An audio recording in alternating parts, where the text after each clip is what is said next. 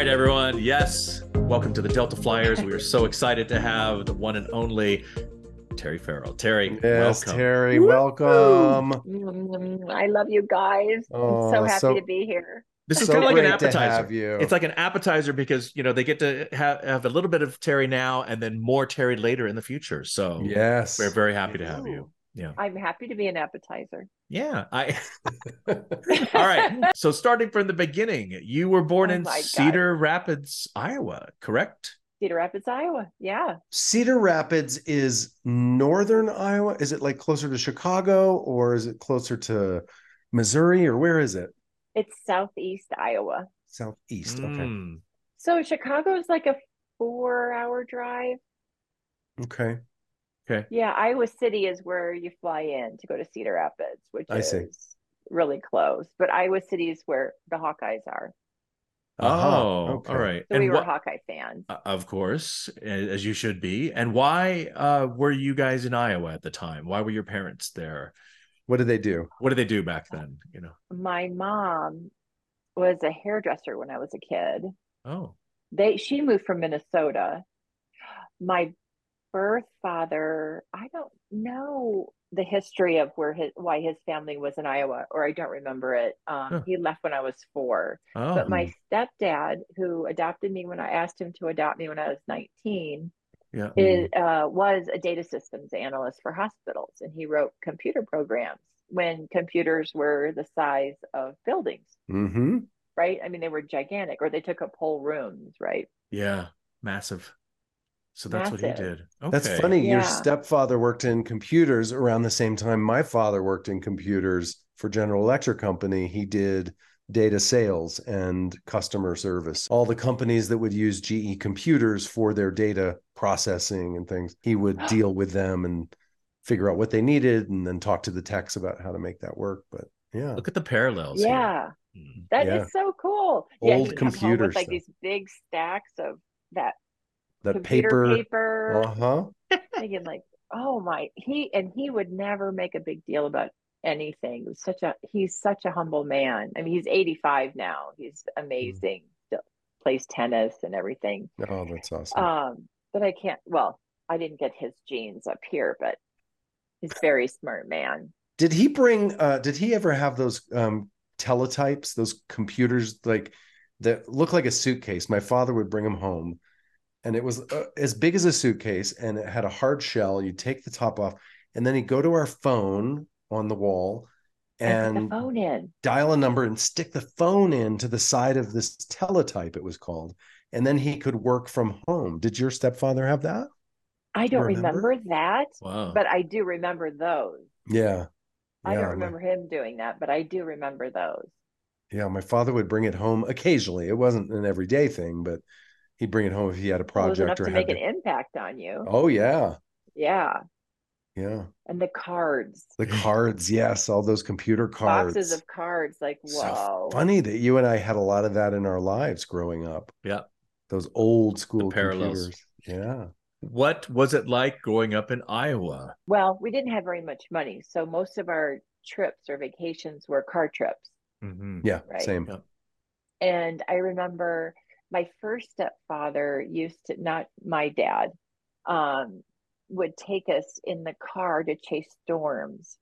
Oh, I wow. remember Wow. him holding me and my sister under his arms to put us in the car. So we must have been like 3 and 4. I was 4 and Chris was 3.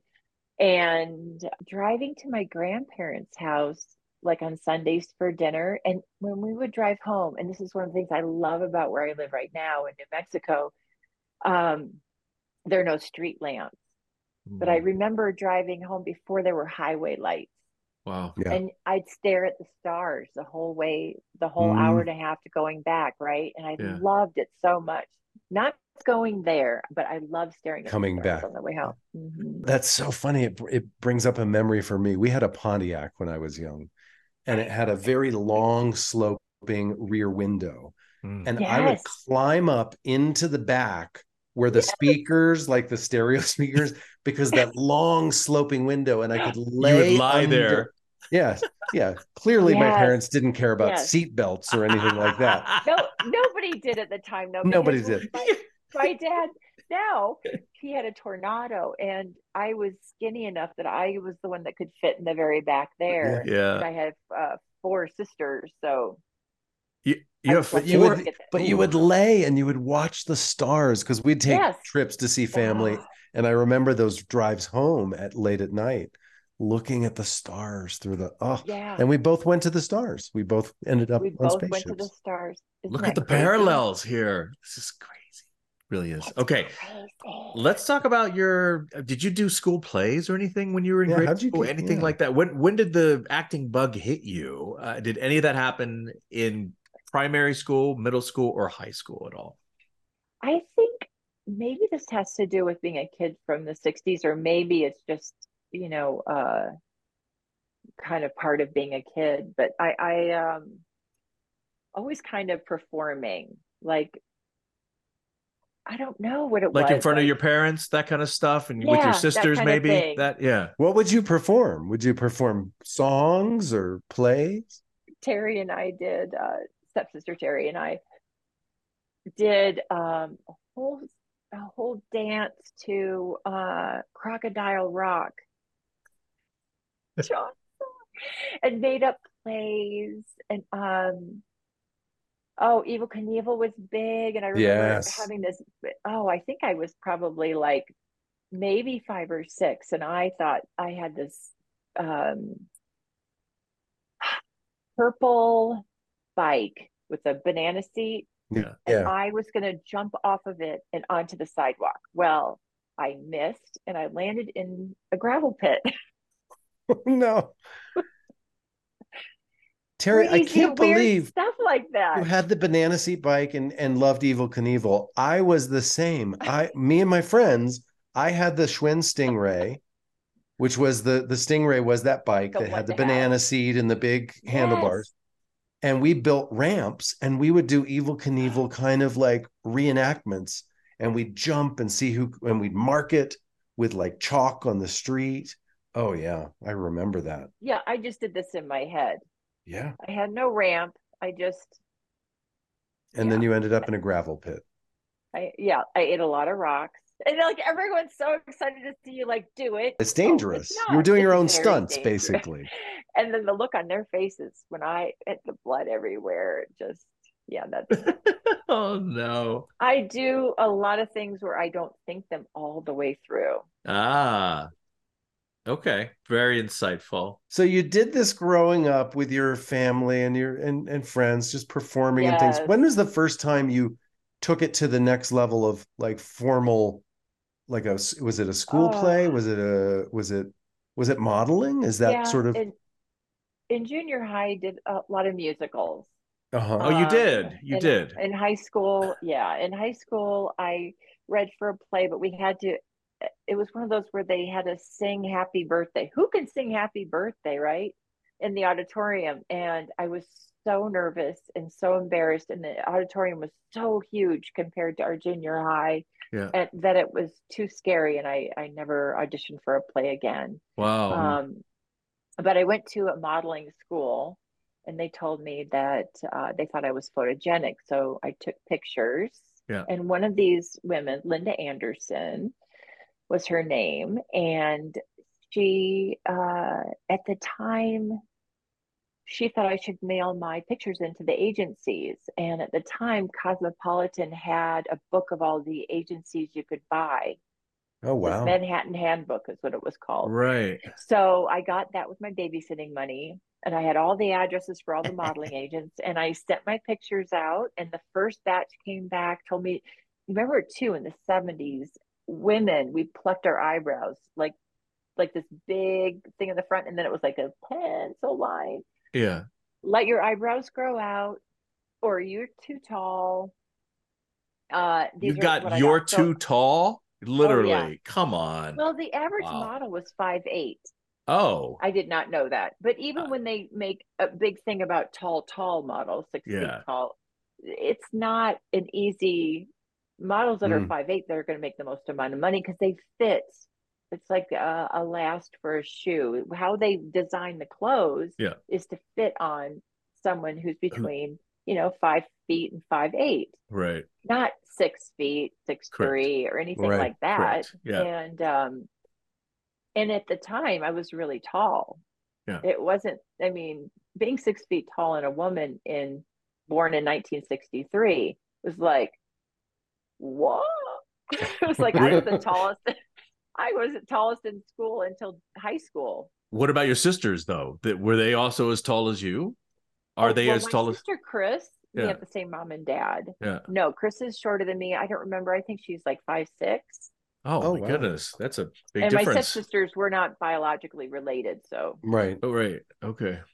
One agency did respond and say, "We love you." Yes. so second set of pictures, my eyebrows are grown out, but I just did 3 headshots and I sent them out. And Elite Model Management, a lady named Gara Morris called me, and it was the like August before my junior year of high school, and said, we have your pictures and we're going to go on a scouting mission and we'd like to come see you. And if you look like your pictures, we'd like to sign you. Wow. Well, I knew I looked like my pictures. Right. And so they came and they signed me. And from that, the beginning of my junior year, I took every credit I could. Yeah. And I didn't spend a dollar. I saved all my money from babysitting, and I worked as a art assistant at a recreation center for a potter. And that was one of my favorite jobs ever, was working with the artist. She was really cool. Huh. And so I saved all my money from that, and we drove out from Cedar Rapids to New York City and stayed at the model's apartment. What was the span of time between when you got the okay from them and then you were saving all that money to actually drive out? Like, what was that time? Okay, so this is August. Yeah. The beginning of the school year, before school starts, they came out. Right. Then we're talking Christmas time was the next Okay. time I had a break and my parents could take time and that kind of thing. Yeah. So it was August, September, October, November, December, 4 months. Yeah. So I needed to go to New York City to get test shots done. Correct. Like real Professional photographers. And you don't get paid for this. So I know a No. little bit about modeling, but I'll tell you what I know and then you can correct me. So when young girls get signed from out of New York City, these agencies keep apartments for young people coming in, and they kind of help set you up with a place to stay. And they have all these photographers that will take pictures of you for free. The photographers own those images technically, but you can get copies of it for your portfolio, which helps you get paying jobs. I would just correct that. I had to pay for my rent in the apartment. Your housing. Oh, you the do? Apartment. Yes, it's not free. They don't. They set you up with the opportunity to stay there, right? But you have to pay. So I still have to pay rent. Yeah. So you're sharing a room? 4 girls in a room. What part of town was that apartment? 87th and 3rd. Oh, that's not a bad neighborhood. That's not too bad. And it wasn't bad. And I moved there June 81. Oh yeah, I was in New York 82 at the end of my junior year. So I remember New York in those days. Is that upper west or upper east side? What she just said. Where is that? That's upper east side. Okay. Yeah. And what happened was we did the test shots, and I'm there with my mom and my aunt in New York City on 87th and 3rd Avenue. So it's east side. Yeah. And we went and saw a couple of plays, but we didn't have very much money. So you go to Ticketmaster, and it was before the whole world knew about Ticketmaster, right? So you go the day of, and it was a long line, but now it's like chaos, right? Yeah. It's insanity. And what's really weird is we saw this Tommy Tune. What was it? Bringing Up Baby or Babies? Sugar Babies. Sugar Babies. Oh, My One and Only. I saw Sugar Babies and My One and Only, and I think Nana was in one of those. I didn't know Nana then. Wow. No way. That's crazy. Yeah. But so my sister and my dad went ahead and drove to New Hampshire, which is where my aunt lived. My aunt has her car with us, And so when I'm done with my test shots, my aunt is driving me and my new agent from Elite in the car, and my mom. We're going to drop her off in Boston and go the rest of the way to New Hampshire. And on the way, she's looking at the pictures of me and she went, "Oh my God, you're gonna be a cover girl." And I was like, I had goosebumps all over my body. Oh, Wow. And the weirdest thing is that's exactly what happened. wow. I mean, Wow. it really was. How quickly did that success with the modeling happen, and what was your first kind of big breaks that happened for you there? The first day I was there, I got a job to do a beauty campaign for Mademoiselle magazine. Mm-hmm. And I got the job and I was going to shoot the next week. But the very day before I was going to shoot it, I got punched in the face by a bicycle delivery person. Just drove by me and punched me right in the face. And I was right down the street or downstairs from the agency. I went running upstairs. Of course, there's blood. Once again, the rocks in my mouth. Now I got What? punched in the face. Oh my I gosh. know. I know. It's like I'm a target, right? It's just what the heck. So I get punched in the face. I go up and I'm crushed because I'm Of thinking, course. well, we're not obviously going to do the beauty shoot anymore. And Mademoiselle was like, nope, we still want her. We're going to figure it out. She has a fat, my lip was sticking out. So what they did was they got a baby pool. And then we had me do a whole thing on shampoos, and I had bubbles. And so I'm sitting in a baby pool, but it looks like I'm in a shower, and they're holding like a handheld shower head Uh-huh. above me. Yeah. So it's not on me, but it's in front of me. So you Right. can't So really see that I have a fat lip. it's distorting the lip basically. That's crazy. Wow. Wow. And then I signed an exclusivity with them after I got my first cover with them after 6 weeks, but I'd already booked the cover of the New York Times Fashion of the Times and the cover of the Washington Post Fashion of the Post. So I was Wow. successful like mad, crazy right away. What year Wow. is this that you I have got no there? What? idea. Okay. Summer of 81.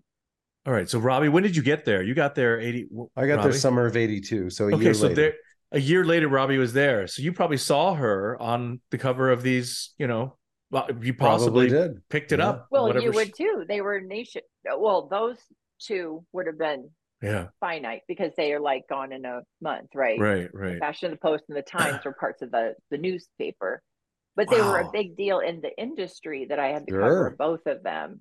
And Yeah. it was like the best. They didn't let me go to Europe. Usually a model goes to Europe first Yeah. So you didn't Yeah. go to to Italy get or tear anything. sheets. Okay. They just said we're going to do everything No, here. they're gonna make too much money on me staying in Yeah. America. Yeah. Yeah. They That's didn't want you to go incredible. there. So That's incredible. you kind of Wow. bypassed what every other model does and going to Europe and finding success there and kind of cutting their teeth in Europe, but you didn't do any of that. You already went straight to the big No, campaign. which actually was safer. I had people looking out for me because I was 17 and Yeah. because, I'm me. I was a much softer, just, naive and wide-eyed. And I think Mm. people just went, "Oh my God, do we have to protect her?" She's like, I I'm 6 feet tall, but I'm like a little Maltese in size, a Great Dane body, but I was really like a little You're a, Maltese. you're a little Iowa Maltese, little Maltese from That's a Iowa. Exactly. funny Okay. analogy. Okay. Thank So you. that's incredible that that happens so Yeah. fast, so unusual. Yeah. And then Yes. take me Overwhelming. to how did the acting, when Yeah. did you go from modeling? How did that transition happen? Oh, the first time I met my agents, Davian Littlefield was the agent representing J. Michael Bloom at the time Hmm. in our modeling agency because the models were doing commercials. Right. Mm-hmm. So right, and they wanted them to become actors. And so she said, "Would you like to act?" And I said, "Okay," because I'm not going to say no to anything, right? What do No. I need to do? And she said, "Nothing." And she got me into an acting class. And at first, that was a little too scary because I was not ready I was not this angry, seasoned person yet. I dealt with my anger way later in my life. Do you remember the teacher's name? Stella Adler or no? Yeah, I did go to Stella Adler, and But that I wasn't don't the class remember she the put you in, though, right? no, The because initial Stella class. was in, I don't know where she was at the time. I don't remember my very first class. I also took a sonnet class, Shakespeare sonnet class, which I loved. Oh, cool. And I don't remember the name of that teacher either, but I Yeah. studied with Kate McGregor Stewart for a long time, which is where we did Oh, do yeah. some Sandy Meisner stuff and a lot of Yeah. improv stuff. Yeah. And then we did scene study too. So there were two classes when I finally got into like really enjoying it. Yeah. So I was 18 and I read for this TV movie. What network was this? It was ABC. ABC TV movie. Okay. So what I wasn't ready for the TV movie. Lynn Stallmaster was, I don't know if he did the TV movie, but I was just reading for the executive at ABC. Mhm. Yeah. So they put me on hold for a year. I can't remember what they paid to have me be on hold, but it wasn't like, I was already modeling. So it wasn't like I wasn't making money having a job. They Yeah. weren't holding me back. Very quickly explain to our audience what being on hold means in case someone doesn't understand that, just in layman's Well, terms. in layman's terms, you get a check for them to have the first right of refusal to you, really. So first right of refusal is like any other legal document. They have the first choice to use you as an actor before anybody else. Yeah. So someone else could come and ask you if you could do a film or another TV show. We have to go back to that original producer or network and ask their permission for me to get out of the contract or get what's it called, like a writer. Mm-hmm. Anyway, this is getting kind of, but there are people who are like, oh, that's really interesting. Now, this is a long time ago. I would imagine there's some things that we're probably fighting for and for our contracts now.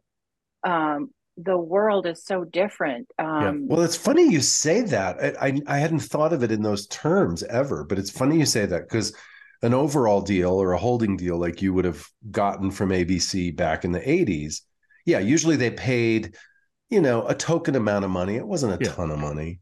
No. And the time period, was it a year, guys? Was it a year? Usually a year. 1 year time to have you on hold. A year. Yes, where they can use you for any of their projects first and foremost over any other production company or network. Correct? So correct. Yeah, exactly. You're right, Terry. I think one of the big issues right now is these new shows, these streaming shows, when they're so short, the seasons, 8 episodes, six or 8 episodes that an actor will get paid for, but then their contract holds them exclusively for that streaming show. They can't do another show. Right. Without being reimbursed. They are not reimbursed for that hold time either. They're not reimbursed for the hold. And so they could sit. I mean, I know the show that I produce. How many episodes a year do you do? We've done different amounts every year. We started this series. I started working on it in 2019, and we have only aired 2 seasons so far. Our third season has finished shooting, but we haven't been able to air it because of the strikes, kind of stopped everything. But I do know that our lead actor got a job he really wanted to do, and during a hiatus, and they wouldn't let him do it. They said, "Oh no, it competes with our sci-fi show," and he was really upset about it. I don't blame him. It's like what you're talking about, that holding deal you had. At least you got paid. Okay, for a year, ABC's got my attention. Well, and I was modeling. They didn't stop me from modeling. They didn't want to stop me from being a cover girl because that's what the whole show was about. Right. But now they don't pay actors that are signed for shows. They don't pay any holding fees to hold them for sometimes a year or 2 before the show finally gets on streaming. And so that is one of the things we're fighting for. I love that you brought that up because I had never thought about it before, but you're right. Thank you. Okay. Yeah, just like always happy when something parlays and falls into place so nicely. So nicely. Continue your story. So anyway, a year later, TV movie has been filmed. It stars Daryl Hannah and Alexandra Paul. Neither of one of them want to do a series. Now ABC wants to do a series. So I auditioned for it. At the time, I did not know. I mean, they read everybody, but they had their finger on me the whole time. Oh, wow. You find these out later, right? Yeah. But yeah. at the time, I couldn't move my neck. I was so nervous. I was so excited. And Alexandra Paul and I are also another duo that maybe not now that my face has aged more, but when we were younger and more kind of like, I don't know, there's something about when your face is young, you look more kind of round, and we looked more similar. We certainly look like sisters. What a kind woman she is. When I did the pilot, I got a message at my agency's office from her about what a fine job I had done. And it was just, yeah. Very sweet. Isn't that sweet? What a sweet person. Really sweet. So the TV movie did really well. Neither Daryl Hannah nor Alexandra Paul wanted to do the TV series. Obviously, it was offered to them first. Then I read for it with Lynn Stallmaster, was a big casting director in the 80s. Huge. Yep. Huge. So nice. I auditioned for it. The crazy thing was, is I had been working in Europe. So I took the Concorde home because I had a job the very next day. And then at the end of that day, I had to read for Lynn Stallmaster. Like, wow. Okay, really? I'm not even listening to Stallmaster, the audition. All I have in my mind is that you were on the Concorde. I never got a chance to ride on the Concorde before they decommissioned all of them. How was that? Was that like amazing? I did it more than twice, more than 3 times. You lucky dog. Oh my gosh. So lucky. And I was on it when you could smoke on it. Oh my God. You were never a smoker though, were you, Garrett? I was. A smoker, were you, Robbie? Yes. You were Both too. of us, smoked for it. Yes. Okay, this is so bad, but the cutest little packs of cigarettes they'd come through. It was like, oh yes, please. Can you believe we could smoke on that? On the Concorde of all, you're like in this tube. You're in a missile basically, and you're smoking. Yeah. Oh my gosh! Did you feel it when you were flying in it? Could you feel the speed difference or no? No. What I remember, there was something physical, like the sonic boom. There's something like a little, but there was like nothing dramatic. Like you could get up and walk to the washroom and do your business, and you're not it was just smooth, right? Just a smooth. And you look out the window, and it was like seeing the curvature of the earth, right? Oh gosh, because your elevation is even higher. You guys are flying higher than you have to, because you're breaking the sound barrier, which is fast and high. Oh my God. Because you don't want to hit anybody either. No, you don't. No. And the last time I went, I was 36. Paris to LA or Paris to New York, or what were you doing? What leg was that? Yeah, it was Paris, because I hadn't been to England yet. Or it was working, I think, in Germany, and I had to take a flight from Germany to Paris anyway. Yes. Who's going to this is not the part of the story that's fun. It's not. Part of the story that's fun is I was working in Europe, had to take that Concorde over to work in America. At any rate, imagine how tired I am. And I think it's like anything. When you're my life was really glamorous, especially looking back on it. But when you're living it and you're exhausted, I just remember days when I'd have those 9.5-hour turnarounds. Like the first year, I wanted the money. I needed it. I felt like I was depleted. But after a while, you're like, can I just give you the money? Because I really need sleep. Yeah. Sleep would be my friend and yours, because I would remember my lines if I got sleep. Exactly. Imagine that. My friend and yours. And yours. So I'm doing it at the audition, and I can't get my lines right. I was so overtired, and I so wanted it so badly. I was so stressed out. But the funny thing is everything about me doing how I did it, I was absolutely in character. I was naive. I was so insecure and so sorry that I wasn't getting it right. And I was younger than my years in how I was coming across. Right. And it just naive anyway, because I'd only been out of Iowa 2 years. It's like, you don't suddenly become this hit person coming from. So you being flustered, right? So your anxiety and flusteredness, it worked for the character and for the audition. I love it. You got lucky on that one. Yeah. I got really lucky on that one. Yeah. The other naive thing was I thought because it took place in New York, I would be still living in New York. No. So they filmed in Los Angeles for New York. Yeah, so I relocated and it only went 13 episodes. Oh boy. Oh, Oh wait a boy. minute. Okay, so you moved That was really upsetting. Moved my whole world to Los to Angeles, which I was not excited about in oh, 1984. what neighborhood did you stay in when you first moved there? Of course, not a good one. Gower and Sunset. I was staying at Mhm. a friend of a friend's house because they Oh, were out of the country. And so I was, and there were raccoons in the walls. I was so terrified. I was such an apartment person. It was like, no, this like anybody could break into the house. There's no dog. I didn't know what to do. It was crazy. That's oh funny. my The first God. time I went to LA Crazy. was around 1984 to do an episode of a TV show. Yeah. And instead of staying at the hotel that the network was going to put me up at, I had a friend from New York, a Broadway theater person, friend of mine, who said Grover Dale and Anita Morris. Grover Dale was a big Broadway choreographer, and they have a house in Laurel Canyon, and they've got a guest house, and they'll you just go stay at Grover and Anita's house.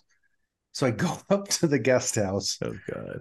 in Laurel Canyon, coming from New York City, like you're describing, and I feel like Yes. I'm in the middle of like nowhere.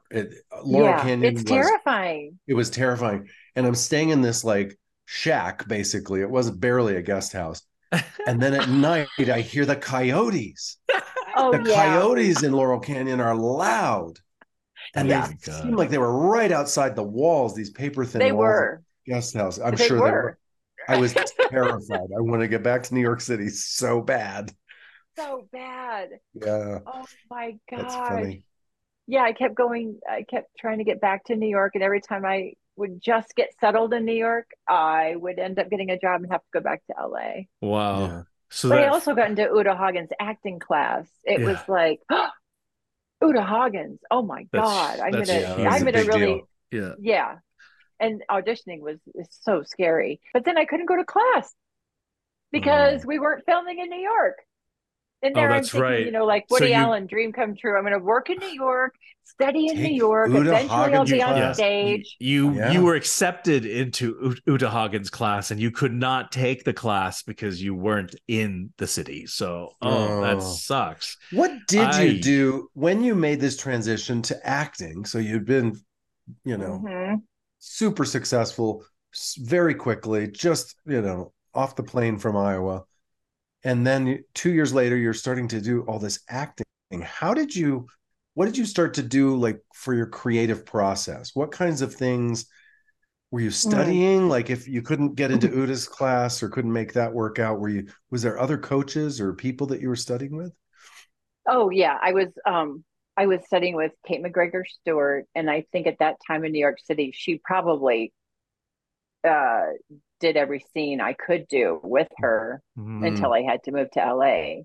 And then when I lived in LA, a couple of friends of mine and I, this is before I left for LA, went to see Kevin Bacon and Sean Penn.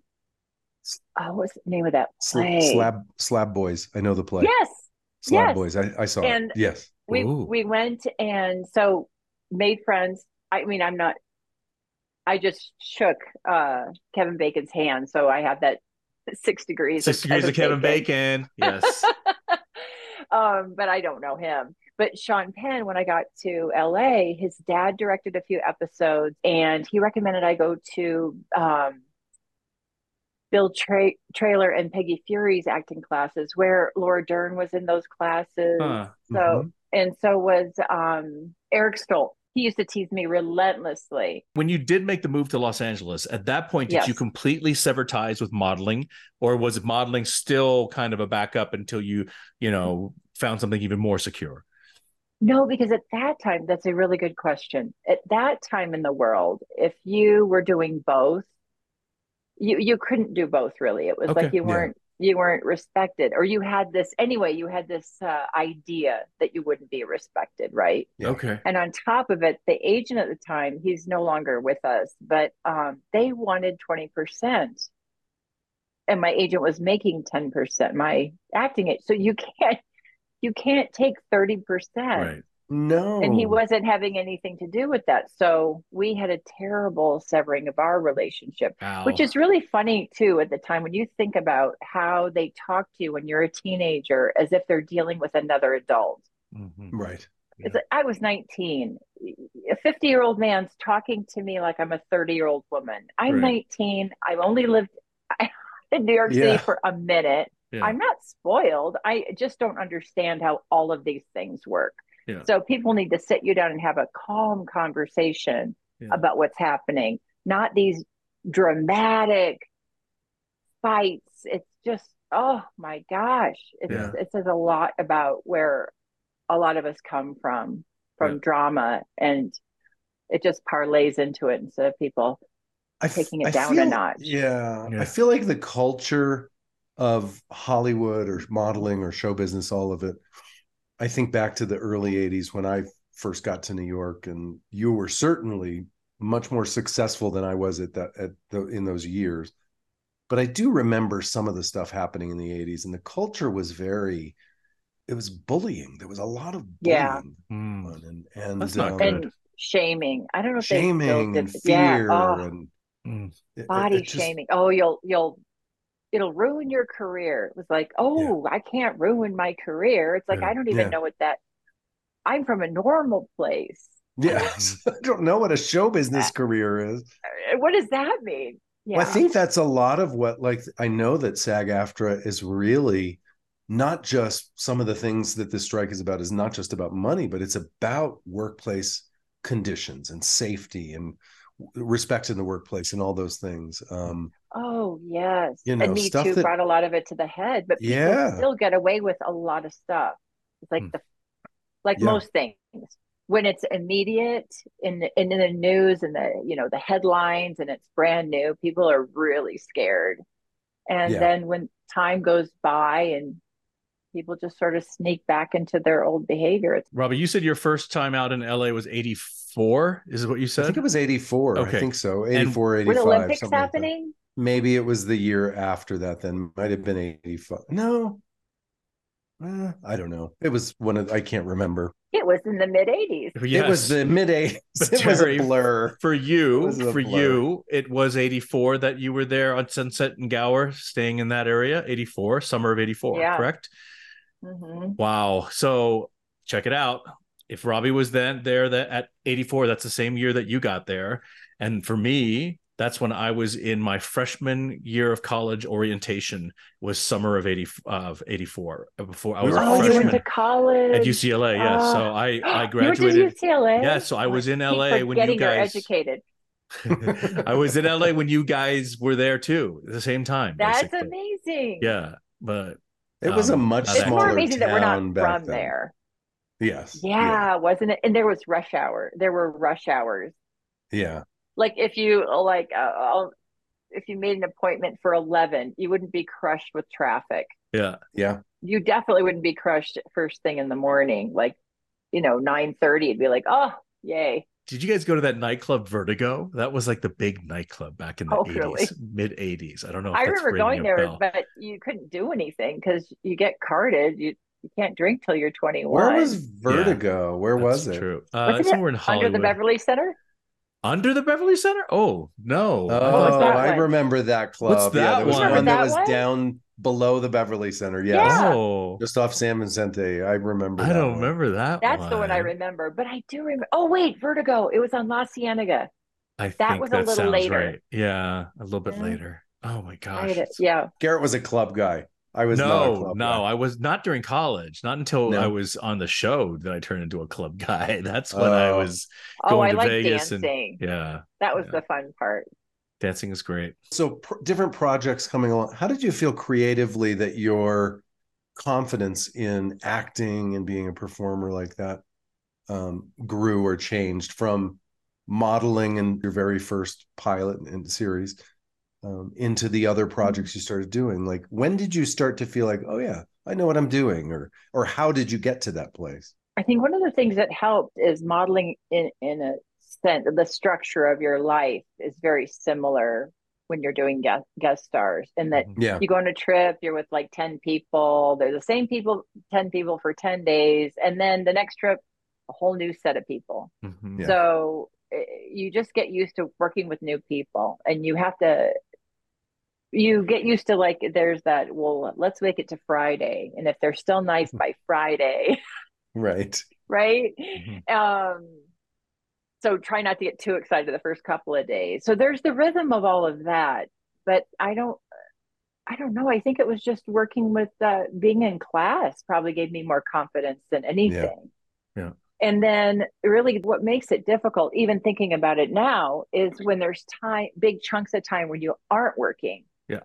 Then it feels really nerve wracking. Or when someone's smiling, a producer's smiling to your face, but you hear from your agent they're not happy.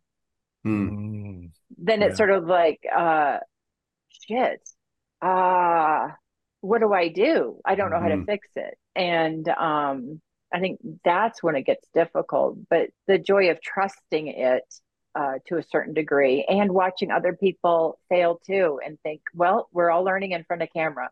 Yeah. It's on the job training, really, because it's nothing like acting class. It really isn't. It's No, so it's not. different. Yeah, you get so much more time in acting class. Yeah. I mean, I think it's important to do. You need to get up and fail in front of people. Yeah. I say that sometimes to actors that I work with, that they sort of bring in a mindset like, oh, well, we have the time or the ability to experiment or try things. I'm like, this is an acting class. I literally had to say that. Like, we're not in class right now. Yeah. This is what the writer intended. And sure, there's a million possibilities in acting class, but not here. Not here. We're actually telling a story that's very specific. And so we need to tell it this way, and we need to do it quickly. Like, we have a lot of shots. Yeah. I mean, I hate to be the tough guy, but sometimes I've had to literally say that, like, that's for acting class, and that's a great place to go and stretch and try things. But this is not that. This is delivering. This is your professional actors. And Absolutely. I do want to say one thing too about modeling. I was lucky enough to work for the magazines a lot. And when you work on the magazines, you're creating a picture. Yeah. So obviously they are controlling the bigger vision, but you're part of the artistry of that. So in a sense, it is an acting lesson when you're doing that. And, certainly on a minor, just even, you could be sick and you're still looking good, posing, doing your thing. There are still little elements of getting used to. Big element, the camera. There are a lot of actors who get freaked out about the camera. And once you've modeled, the only thing that you have to remember is to not look in it. Yeah. It's like, just don't look at the camera. Okay. It's not like every modeling job I always looked right into the camera. Yeah. Yeah, you're right. I've never thought of it that way, but as a model, there's an element of performance. No matter how you feel, you got to bring a certain performance. And there's a story to the shot you're telling too. There's a story of absolutely whatever that story is, that without words, you've got to create a story. And the clothes are creating that too. And you're in a costume, and you can take it apart, or you can make it add to your experience. It's interesting you bring up modeling and clothes and kind of using the clothes to tell a story. Did you find as an actress that you were more aware than maybe other actors about the clothes and how they told the story because of coming from a modeling background? I don't know. I couldn't talk about, I think that's such an element of acting to have the clothes talk about your character. I wouldn't think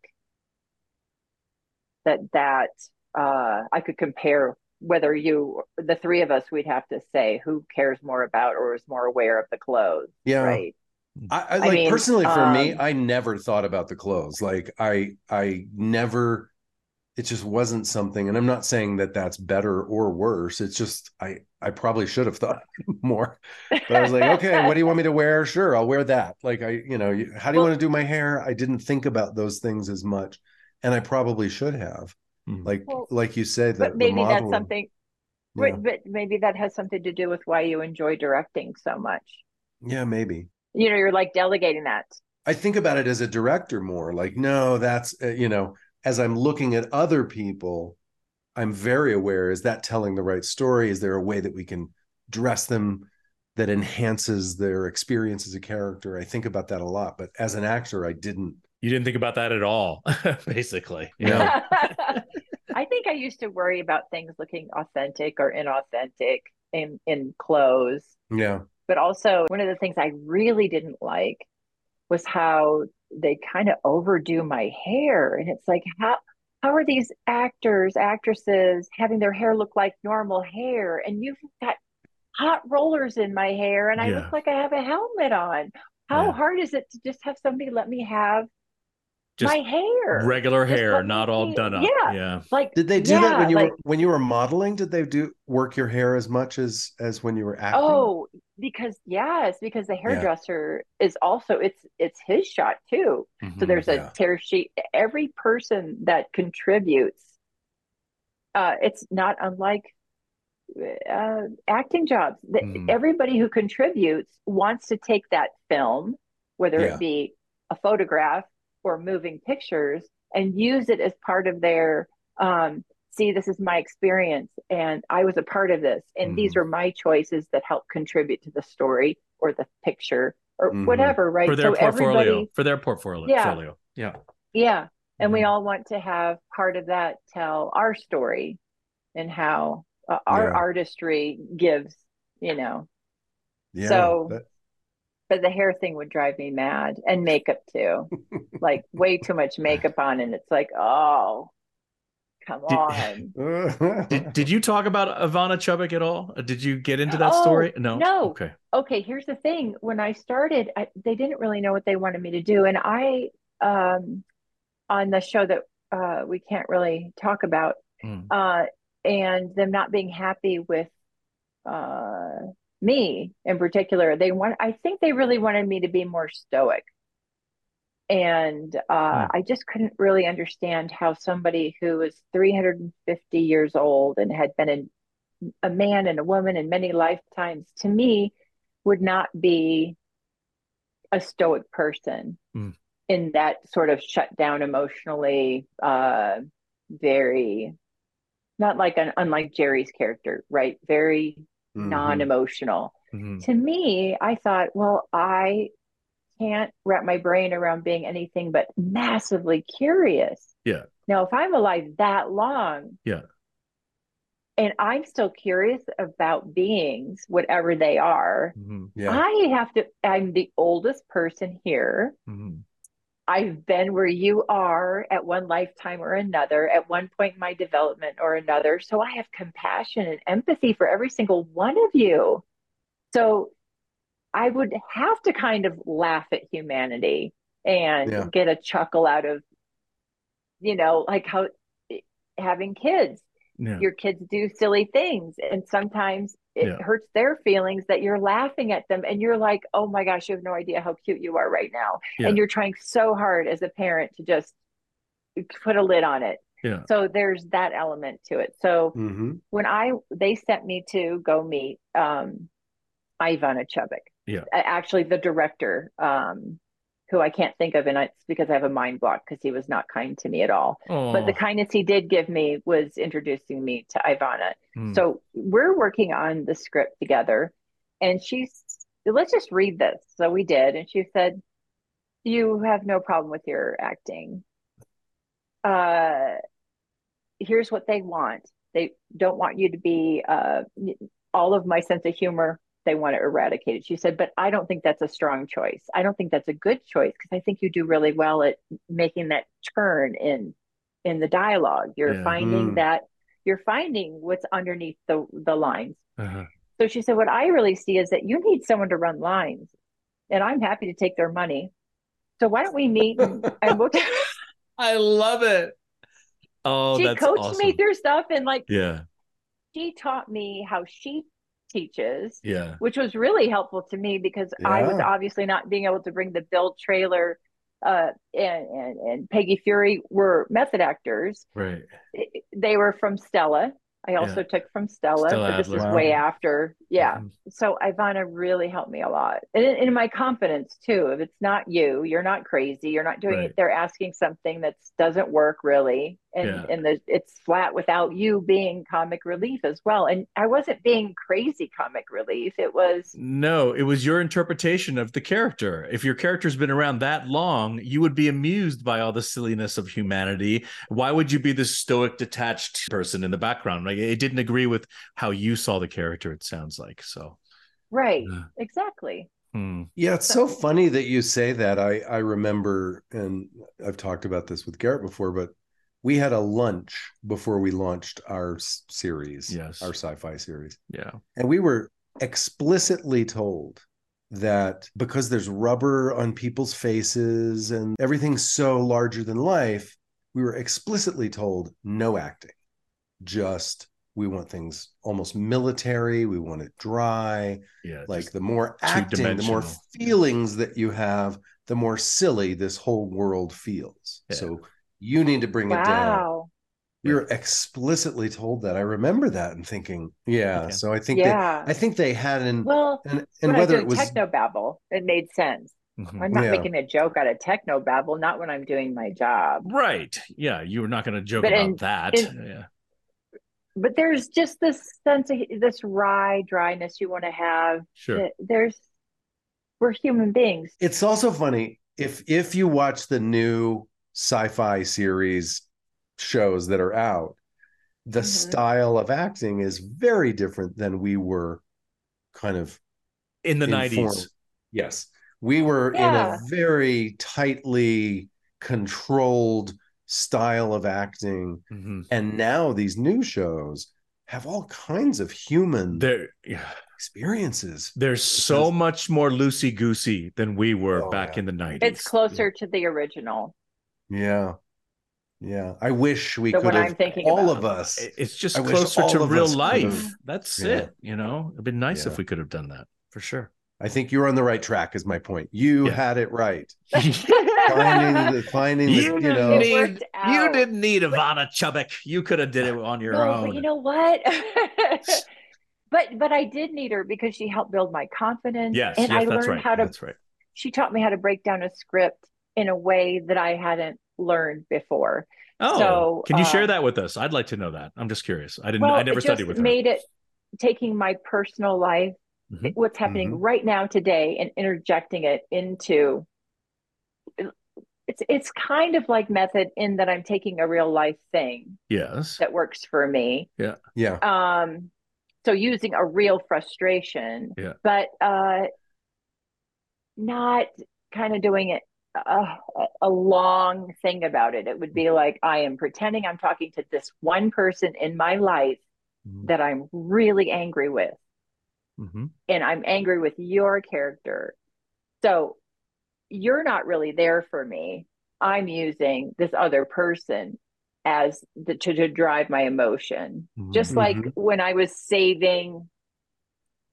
if I was saving somebody and it was life or death, and it was really something that I was on edge about, I would use my sister and my nieces and nephews as that's who my goal was, to protect them. Yeah. That was my substitution. Right. But it wasn't like method where I thought about it a great deal or anything like that. It felt more like Sir Laurence Olivier say, how about you just try acting? Okay. But I used that. So you came. But I'm using them to plug in there because you have to have something going on in your brain. Yeah. You can't just, or you're not interesting to watch. Okay. Am I right to say this, Terry? You're using your real life as a spark plug that you think about for a split second, and it gets you into the scene, and that's it. You don't keep thinking about it. Like standard, typical, old school method is you stay in that character, you stay in that circumstance no matter what happens. Even when they stop rolling the cameras, you're still that character, and you're still living that substitution forever. Do that. You can't. So you're quickly in it and then out is what Chubbuck would teach you. Okay. Yeah. I like that. Yeah. And would write those substitutions in. She also helped me with some TV movies that I did too. When the dialogue and everything made more sense and it was easier for me to memorize, then it felt like I could be a little more indulgent on sticking with my substitution, or just really it's whatever works in that moment, isn't it? I mean, that's what it is. If a sense memory, like listening to a certain song makes you really sad and you have to be crying in a scene and you listen to that song before, or if you need menthol in your eyes. I used to have so much pride. No, no, no. I have to get there myself. And then there's a point where you're just like, oh, just can we write it up here? Let's write it here, and then There, give me a little Vaseline or a little, Vicks Vapor Rub, and I'll right. like, it just There, there's a point where we just don't have time to get all fussy with it. yeah. Let's tell the story. Yeah. I mean, there's more than one way to get to the final destination. So, and we use what we can use, what we need to use to get there. I get it. Yeah. Yeah. Okay. I mean, if we all had a lot of money, like, did you see? Oh, never mind. I'd have to say too many things that would not be okay. Well, tell us off record. What was it? Okay. I'm just curious. Well, the whale. I saw Brendan Fraser interviewed about the whale. Did you see that interview? And he talked about he couldn't get to the place he wanted to be. And the director, they shot it the next day. But he talked about how as an actor, sometimes you just can't get to the place that you want to be at for whatever reason.